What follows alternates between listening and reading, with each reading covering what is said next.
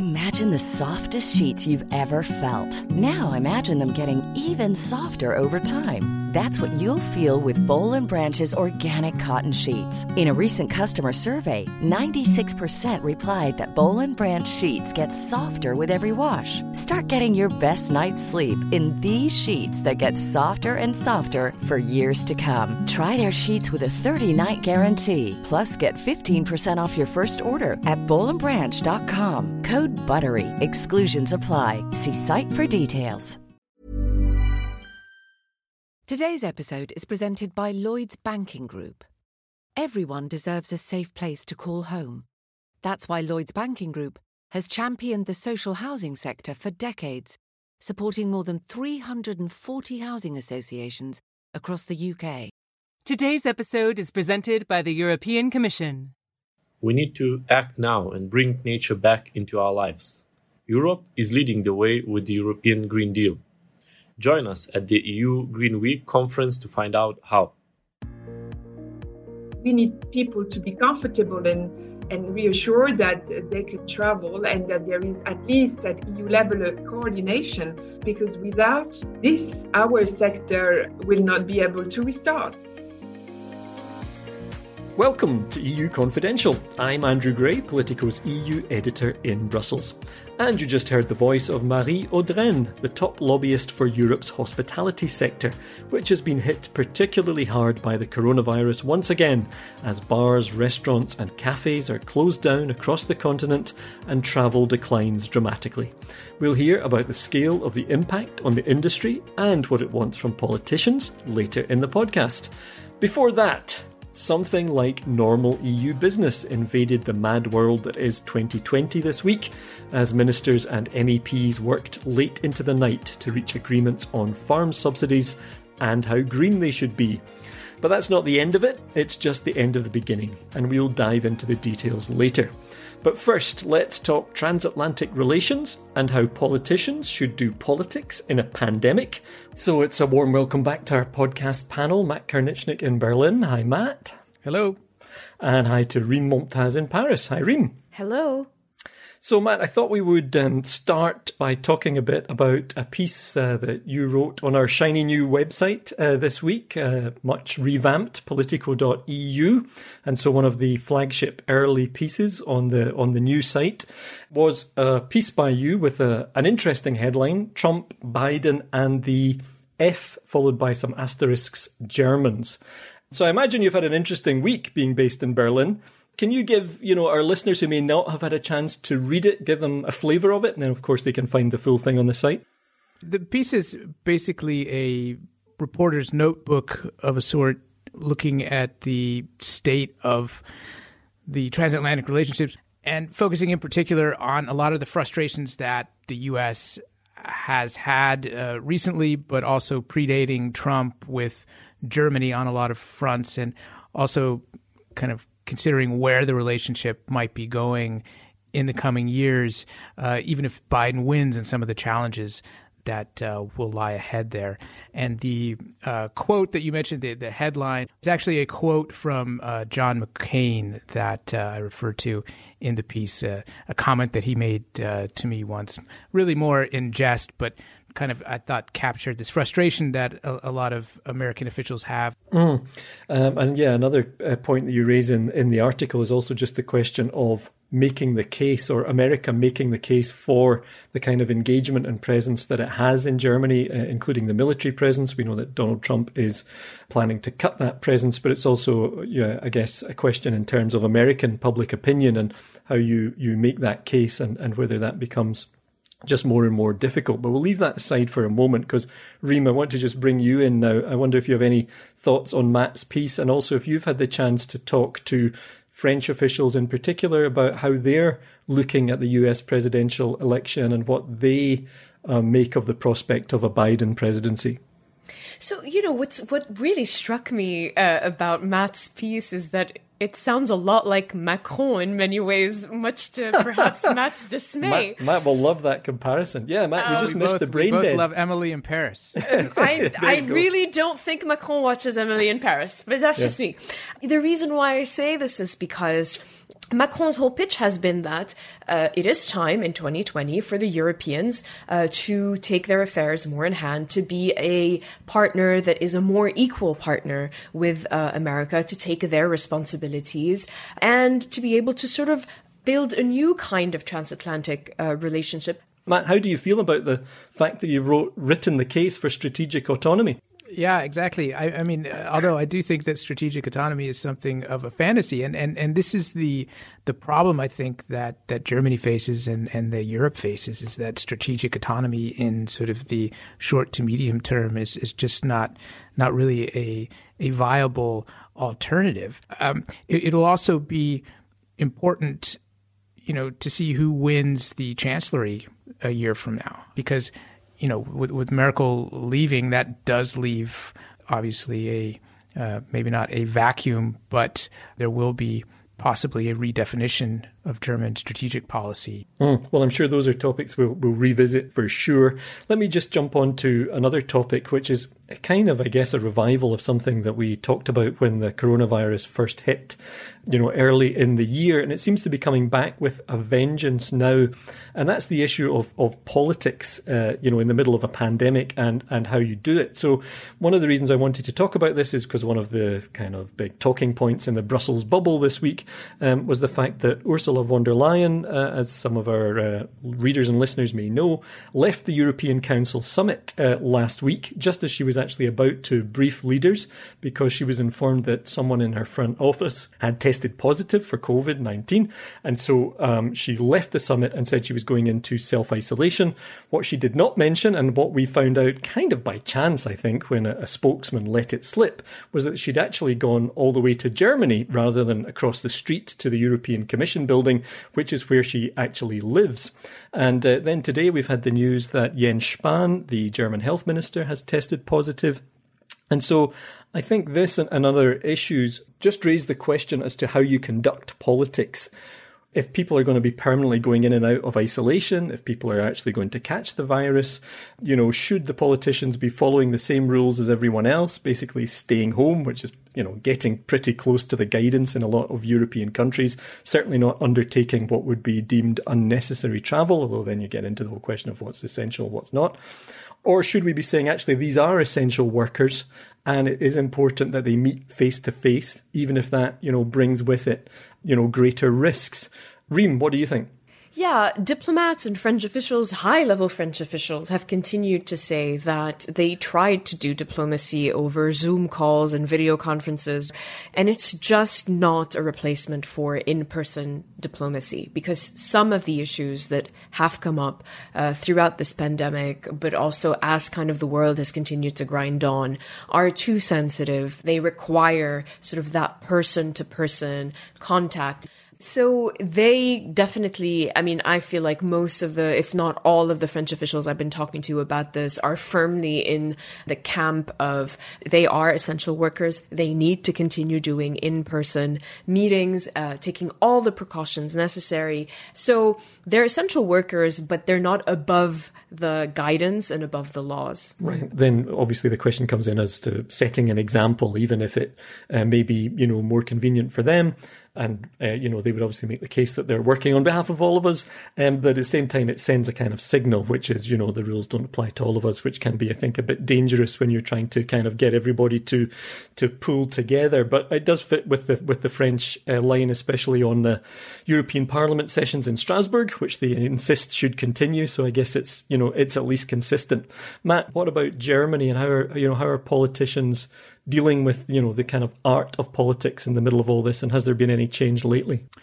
Well, the fact that Spahn got the virus kind of shows that even people who are taking a lot of precautions, still have a high risk of getting it. And I've seen him kind of out and about town at various events where it's, actually surprised me a bit that he would attend in person. Given that he's the health minister, it's clearly important that he engage.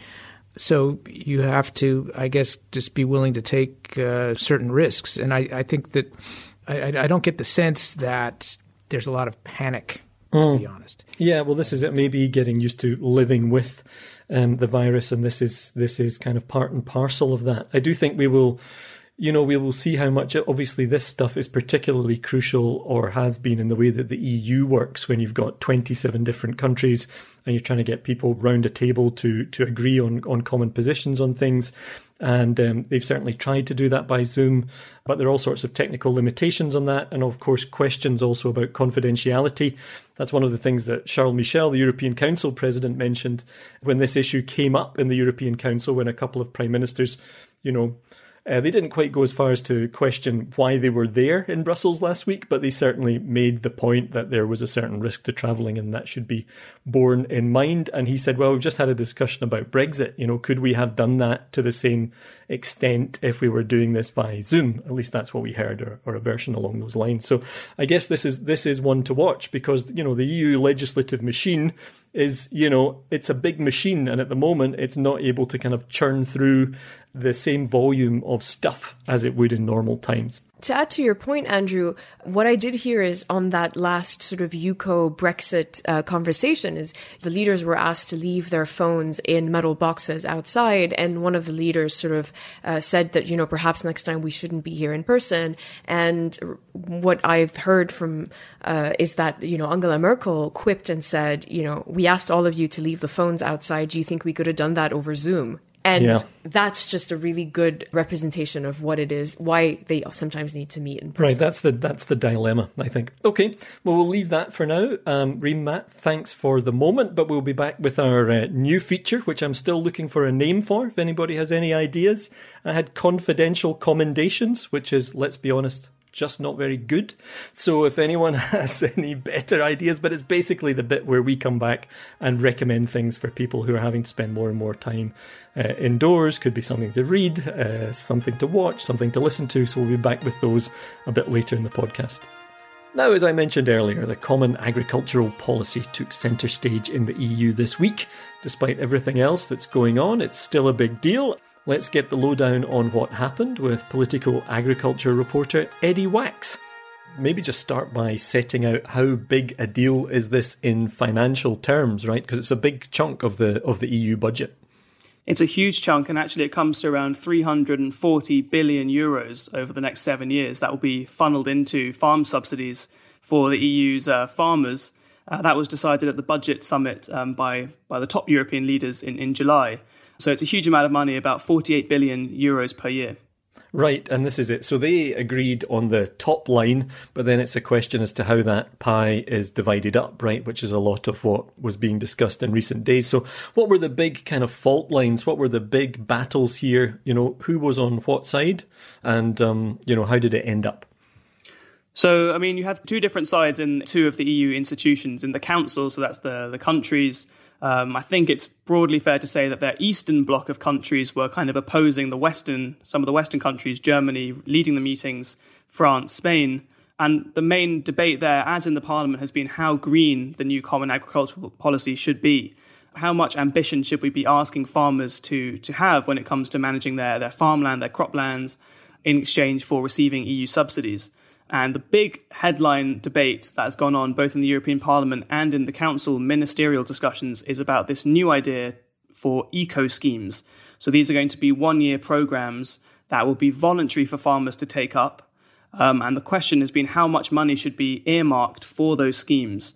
Are there any examples that have been cited as to what an eco scheme would be, that the kind of just something that we could envisage in concrete terms as to how this money, could be used for environmental purposes? Yeah, so we're talking about 4 broad areas of green farming, of ecological farming, either agroecology itself, agroforestry. Then there's something called carbon farming, which is where farmers are incentivized with subsidies to keep carbon in the ground, so stop it coming out into the atmosphere and increasing global warming.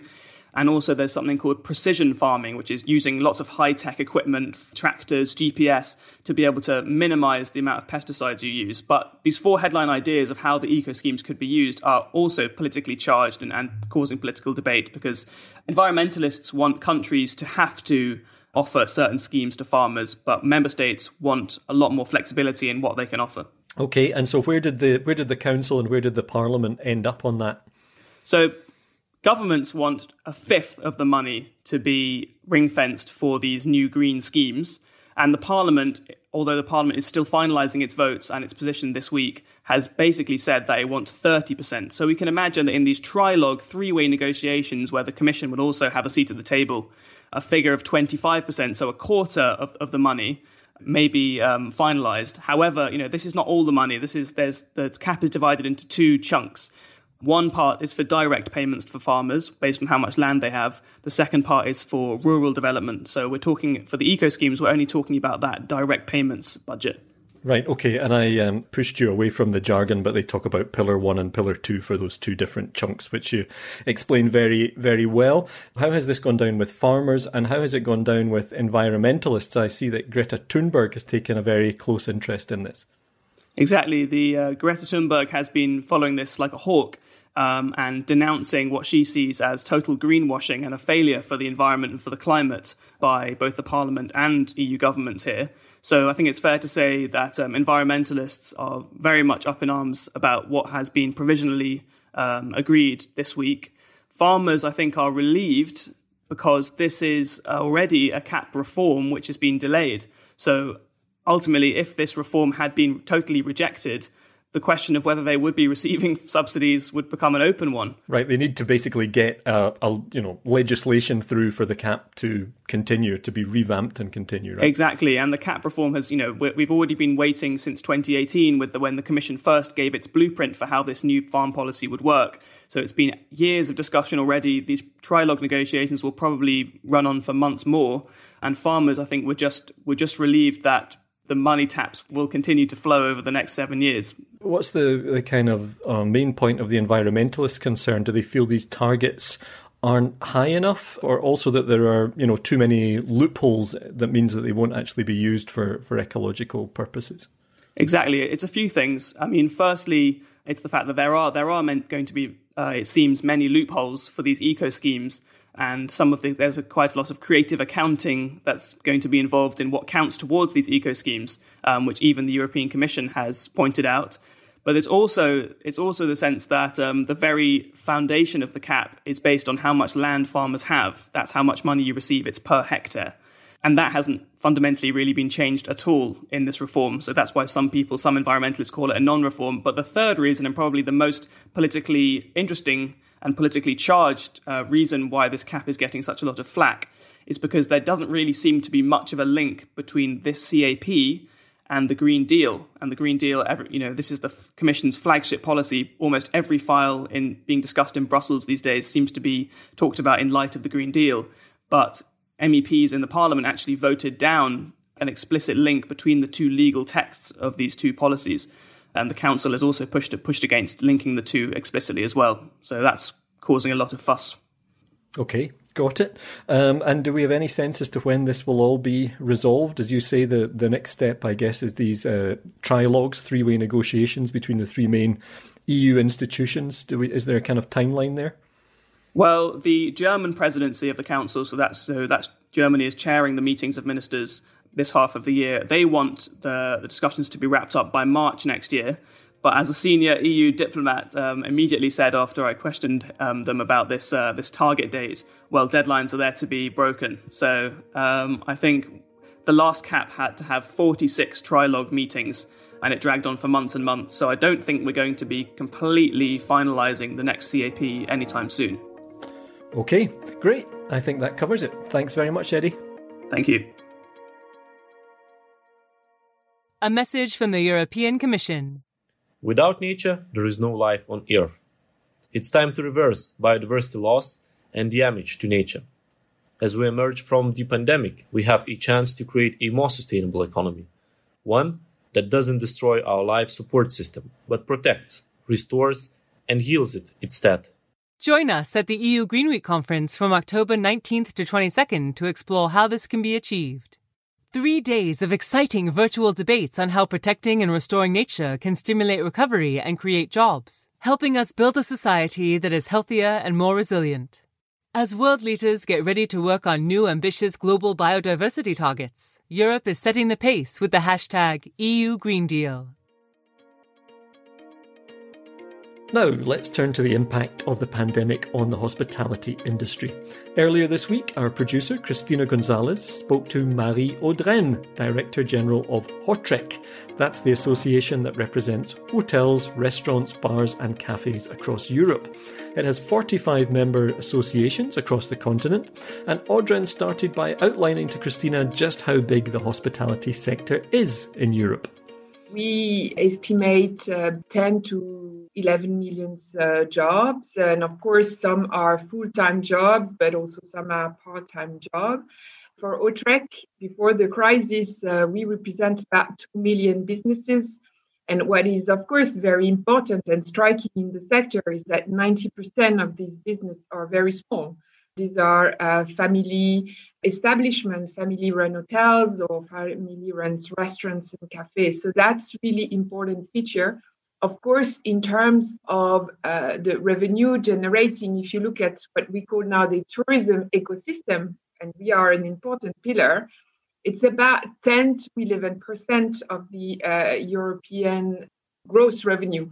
I'm sure every listener out there has some sense that hotels, restaurants, cafes around Europe have been impacted dramatically by this pandemic. But can you give us more specifics about the magnitude or the scale of this impact? Well, clearly, for example, what we call now the first wave, although sometimes I wonder if we are at the end of the first wave or in the second wave. No, but seriously, from March to June, all over Europe, our establishments were basically closed everywhere. So either because of governmental restrictions, so full lockdown, or because they were empty. So in terms of loss of turnover, it was about almost for some 100% of loss. So that was really dramatic. And I think that our sector really was one of the first to be hit and will be one of the last to come back and recover because we are really structurally impacted. Of course, we've seen some hope from June when things were restarting to reopen. And it's clear that for some countries, we managed well the summer, not as we could have hoped before the crisis, obviously. But in some areas, it went very well. Obviously, other places, if you think about, for example, the importance of business tourism in some big cities, this was not happening, and this might not happen for a number of months. How much worse do you expect it to get from here? Yeah, no, look, unfortunately, and we are, of course, very concerned as well. And there's been a lot of investment in the establishment in terms of the sanitary, precaution and putting in place all the social distancing measure. But what we are seeing right now is that, Ireland is in almost full lockdown from now for 6 weeks, and it announces that at Christmas, our establishment will remain closed.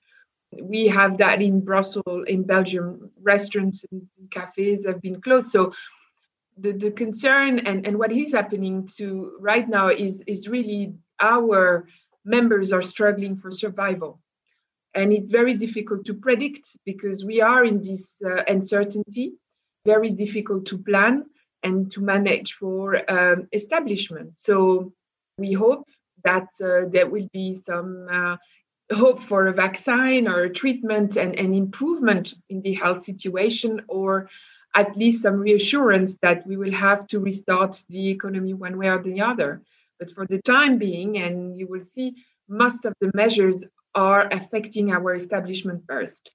And even if your hotel is open, there are no guests in many places because people don't know where to travel, how to travel. This is something we've called very strongly as well, that there are more EU-Europe coordination. You see, situation is changing on a weekly basis, very different, and this is just impossible to plan ahead. We need people to be comfortable and reassured that they can travel and that there is at least at EU level a coordination. So recently, the fact that EU member states agreed at least on a common map of Europe is one step, but we need to go further because without this, our sector will not be able to restart. And when you say further, what exactly are you asking for? So, for example, we think that there should be much more, bigger and end of the testing and not having those quarantines, but rather improve the capacity for testing and really put that in place in airports, in everywhere at place of travel, but not having all those different quarantines rules all across Europe. But are you sure that testing as compared to quarantine would be safe? Well, we think that right now, the testing improves and the capacity improves. And this is what is applied in some member states. So I think we have to, of course, and it's also where the coordination is important to pull together the science and what they know, but we think it's the way forward. So I hope that after this crisis, and when we hopefully come back to recover and restart, there will be a better and a stronger consideration of this part of the European economy. Do you feel like officials are hearing you? So there is, at least I find at a political level, a support. Now, there are many departments where I think we can work together. What DG Competition is doing about the state aid can be very important. We work also with DG Employment, and the fact that they have activated this, what they call the SURE mechanism, which is a mechanism to support member states' scheme on unemployment, it's very important for the sector. So we are also advocating that there is a stronger recommendation and flexibility to use reduced VAT rate for the hospitality. That's, of course, very important, and some member states have put that in place. Here in Brussels, right now, we're in a period where restaurants have been closed once again, while at the same time, I can still, for example, go to the gym. So, of course, there are certain measures in place there, but I guess my question to you would be, if you feel like there's any sense of injustice here, do you feel like this is discrimination against restaurants in particular?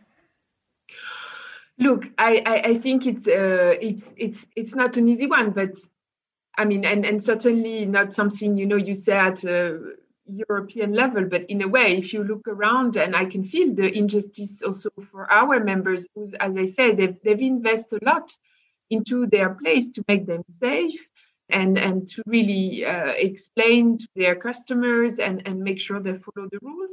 And now they are really the first one closed, and it's by that.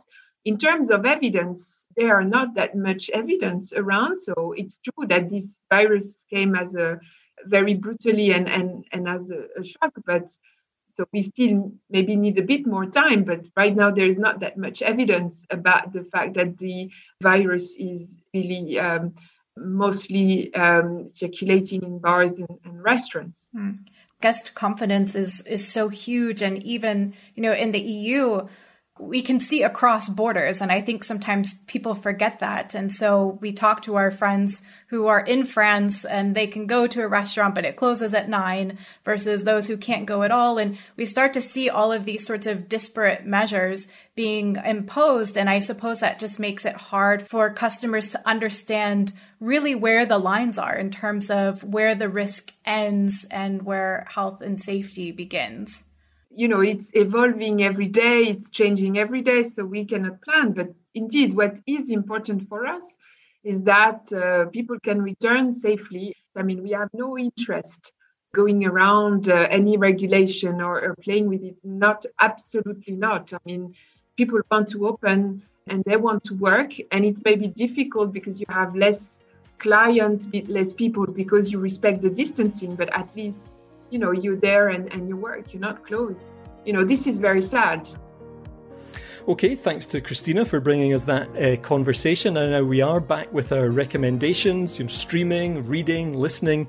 Matt shocked us all last week by recommending Emily in Paris, and I have to say, could be a while before I take you up on any of your recommendations again, Matt. That really is half an hour of my life that I will. You got to watch the whole thing. I just watched the 10th episode. Oh, really? That's great. You're kidding. You're kidding now. Anyway, Matt, have you got one for this week? Can you top Emily in Paris? I do. It's a little bit more serious this week. People are going to think that I'm working for Netflix or something, but it's also a multi-part series. It's called A Perfect Crime, and it's about the assassination of a man named Detlev Roveda, who was the head of the Treuhand, which was the organization that they set up after reunification to sell off all of East Germany's industry and companies, thousands of companies that were auctioned off at the time. And he was assassinated in 1991. And there's been a lot of mystery over the years surrounding this case and who actually killed him. And anyway, this show gets into that case, but it is also quite an interesting look, I think, at Germany at that time. And for people who follow European politics today, I think it's quite interesting just to see kind of what German political life was like then and how it has evolved. Okay. Reem, what about your recommendation?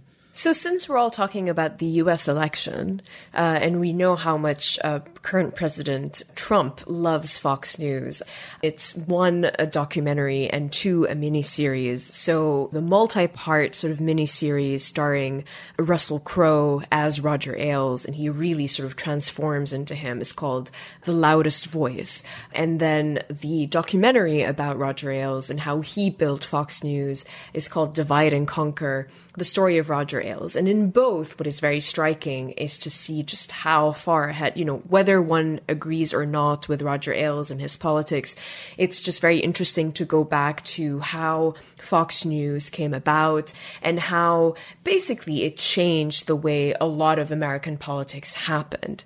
And of course, both documentaries also get to the allegations of sexual misconduct by Roger Ailes with his own staffers, women that he was hiring based on looks, and who say and allege that he tried to exchange sexual favors in order for them to get ahead in Fox News. Okay. I'm going to recommend a podcast. It's actually originally a BBC radio documentary called The Saigon Tapes. And it basically involves, they've got the tapes from a US officer who was based in Vietnam and would send these tapes home to his wife back in the US. And after one of these tapes, the tape that they have in this documentary, this officer is killed within a few hours. And the tapes and this officer's kind of recollections or his descriptions of life in Vietnam and what's going on there are intermingled with his grandson, who's a London schoolboy, finding out about Vietnam as part of his schoolwork. So it's a really interesting listen. It's about half an hour. And as always, we'll include links to all of these in the notes along with the podcast. Okay, but for now, Reem and Matt, thank you very much. Thank you. Thank you. And that's all the time we have on this episode of EU Confidential. Please take a moment to click subscribe or follow wherever you listen to this podcast so you never miss an episode. And if you like the podcast, we'd appreciate you clicking some stars or even leaving a short review. You can also send us feedback by email. The address is podcast@politico.eu. Or you can give feedback in person if you happen to recognise my voice, as someone did in Brussels this week. Much appreciated. Always nice to put a face to a listener, even if the face is half covered by a mask these days. Ryan Heath is back on Tuesday with another episode of Campaign Confidential. And there's a whole bunch of other episodes in that series that you might want to dive into as Election Day gets closer. And we'll be back next Thursday with another EU Confidential. I'm Andrew Gray in Brussels. Thanks to our producer Christina Gonzalez, and thanks to you for listening.